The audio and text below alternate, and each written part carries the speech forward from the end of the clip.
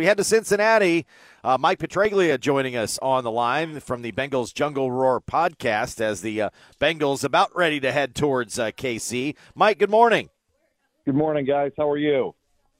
We're doing terrific. Well, certainly the Burrowhead thing from that direction caught on, and I guess Willie Gay tried to fire back a little bit, but the Chiefs have been kind of quiet. The Bengals, I think, thrive on maybe not being quiet. They seem pretty good at being, I don't know, I don't want to say the quote-unquote villain, but it seems like they're very good at not caring what everybody else thinks. I think that's a pretty good attribute. I think that's pretty accurate, actually. I don't think either side has been particularly inciting of the other, if you will. This, to me, is not like the old-time Ravens or the Jets under Rex Ryan, Bart Scott, for instance. It's not that at all. I think, Mike Hilton said something in celebration after a big win on the sideline, and he's mic'd up. I mean, you know what players say all the time on sidelines, especially when they're really pumped up after a big win. I mean, I think in this day and age, you can expect something every single day. That being said, I think both teams have a healthy respect for one another. I know the Bengals have a healthy respect for the Chiefs and what they bring to the table, despite the fact that they've won 3 straight. They know what kind of environment they're walking into on Sunday night. It's interesting to hear that from you, Mike, to say that they respect it. I feel like with 3 straight wins against what is a lot of people coin as the greatest quarterback in the league, seems like maybe they're, kind of own them. And for weeks or for months on my shows, at least, I've said that Cincinnati is the Chiefs' daddy. Do you think that there is a little bit more belief that maybe they know they have the number and that they've got a little bit more confidence than maybe against the Chiefs and any other team in the NFL? Guys, I covered the Patriots for, 25 years and 20 years of the first 20 years of the Tom Brady era in New England. And what the Patriots always did, especially in the early part of Brady's career in New England, was play complementary football. Yes, Tom Brady made great plays. He was an incredible leader. He developed into that. And I think even Joe Burrow has passed him in that regard early in his career. But the Bengals defense, to me, doesn't get enough credit. And I think it's the Bengals defense where they draw a lot of their strength. And even a lot of guys on offense have acknowledged that their heart and soul of the Bengal team is their defense. And I think that's why they feel like they can go into a place like Kansas City or Buffalo last weekend and handle Josh Allen. They are not afraid to play anybody, any place, anytime. And that's the mentality of the Bengals. And then defensively, as you had mentioned, I know Patrick Mahomes spoke about it early in the week, that 3 matchups, almost 3 different looks. I mean, they've done a really nice Correct. job of mixing up what they can do, and then obviously being versatile enough to show different looks.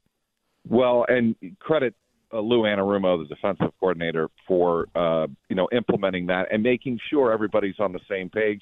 Look, I think Lou Anarumo is going to get a lot more head coaching opportunities either this year or certainly next if he doesn't get one this year.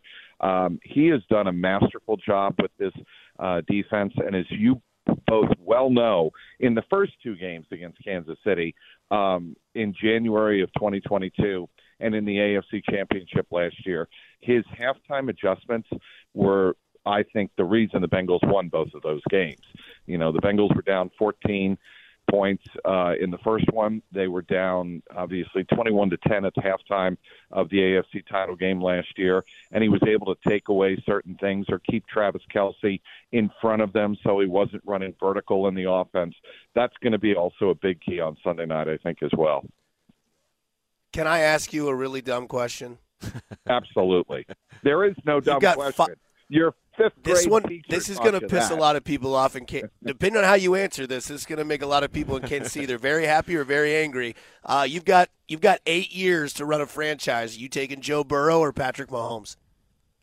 Joe Burrow, just because of what I saw in New England. Because I think Burrow relies on his intellect more than Patrick Mahomes, and that is not to say Patrick Mahomes isn't a brilliant quarterback and an incredibly smart quarterback. But if you're asking me pick one or the other and you can't say, oh, they're both just as good, I would pick Joe Burrow because I think there are things that Joe Burrow does in directing the offense with his mind and his schemes and the way he comports himself on the field that is different than Patrick Mahomes. And, they're both going to win multiple Super Bowls, no doubt in my mind. But long term, I think I would take Burrow.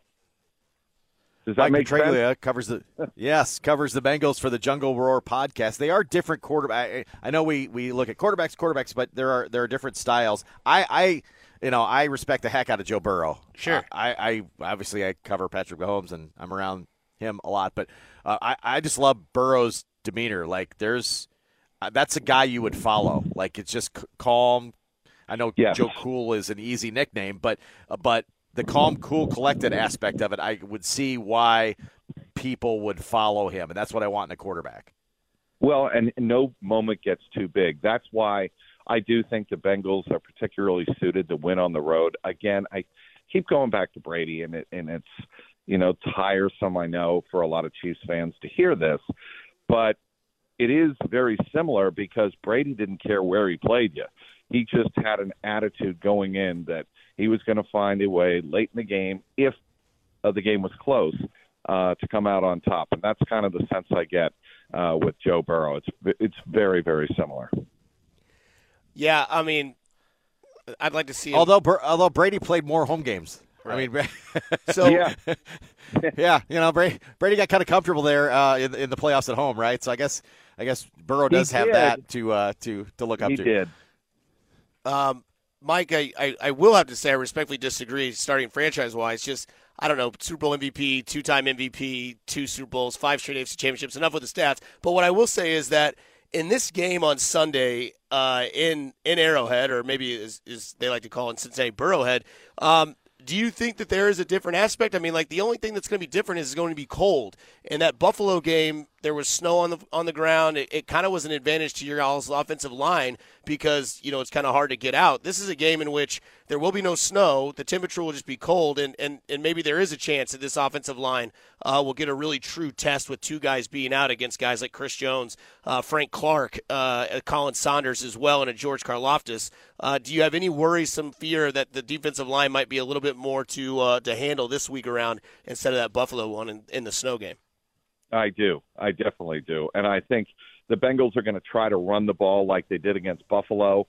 I'm sure the schemes will be different. I think what Kansas City presents along the defensive line is different than what Buffalo presents. And I know the Bengals are preparing in that regard, that they've got to change. I've talked to a couple of people. They've got to change their run scheme and their run fits this week, and they're going to be working really hard because they know that Burrow can't just drop back against Kansas City, again, with what you said, plus the crowd noise. One reason the crowd noise was not a big deal last week in Buffalo is the Bengals got off to a 14-0 start on their first 2 drives. That does a lot to quiet a crowd. In Kansas City, the Bengals cannot fall behind like they did last year, 21-3, and have any prayer of making any comeback because Kansas City will present a lot of different pressures. And I'm sure Steve Spagnuolo has something lined up and hopes to get out in front of the Bengals again this year. He's going to present a lot of pressures that guys like Jackson Carman and Max Sharping haven't seen, and Hakeem Adeniji, the right tackle as well. They're going to test the Bengals this week, and if Burrow has to drop back, more often than not, I think that's problematic for the Bengals. A late in the week name on the injury report's not always a good thing. What do you think the impact of Hayden Hurst's injury could be? Well, significant. I mean, I think it's crushing to the Bengals offense if they don't have him, but I do think he'll play. I think they'll manage it carefully. They have a walkthrough today. I don't think they'll do that much that will test it. Like anybody at this time of the year, and it's cliche, nobody's 100%. He had that calf injury and missed 3 games with it in December. I think because of that, they know how to manage it a little bit better. They expect him to play. I know that much. And I think he will play. To what effectiveness? Will he be hurdling players like he did in the Buffalo game in the third quarter on that first down? I don't know if he's going to be capable of that. But we'll wait and see if Hayden Hurst is at full strength or close to it. They need him because of what I said about Travis Kelce. Hayden Hurst is a vertical weapon that Joe Burrow goes to a lot on third down. Mike, it should be fun, and I guess the fourth of many of these meetings with the Chiefs and Bengals ahead. Thanks for a few minutes this morning. I'm looking forward to Sunday night quite a bit, guys.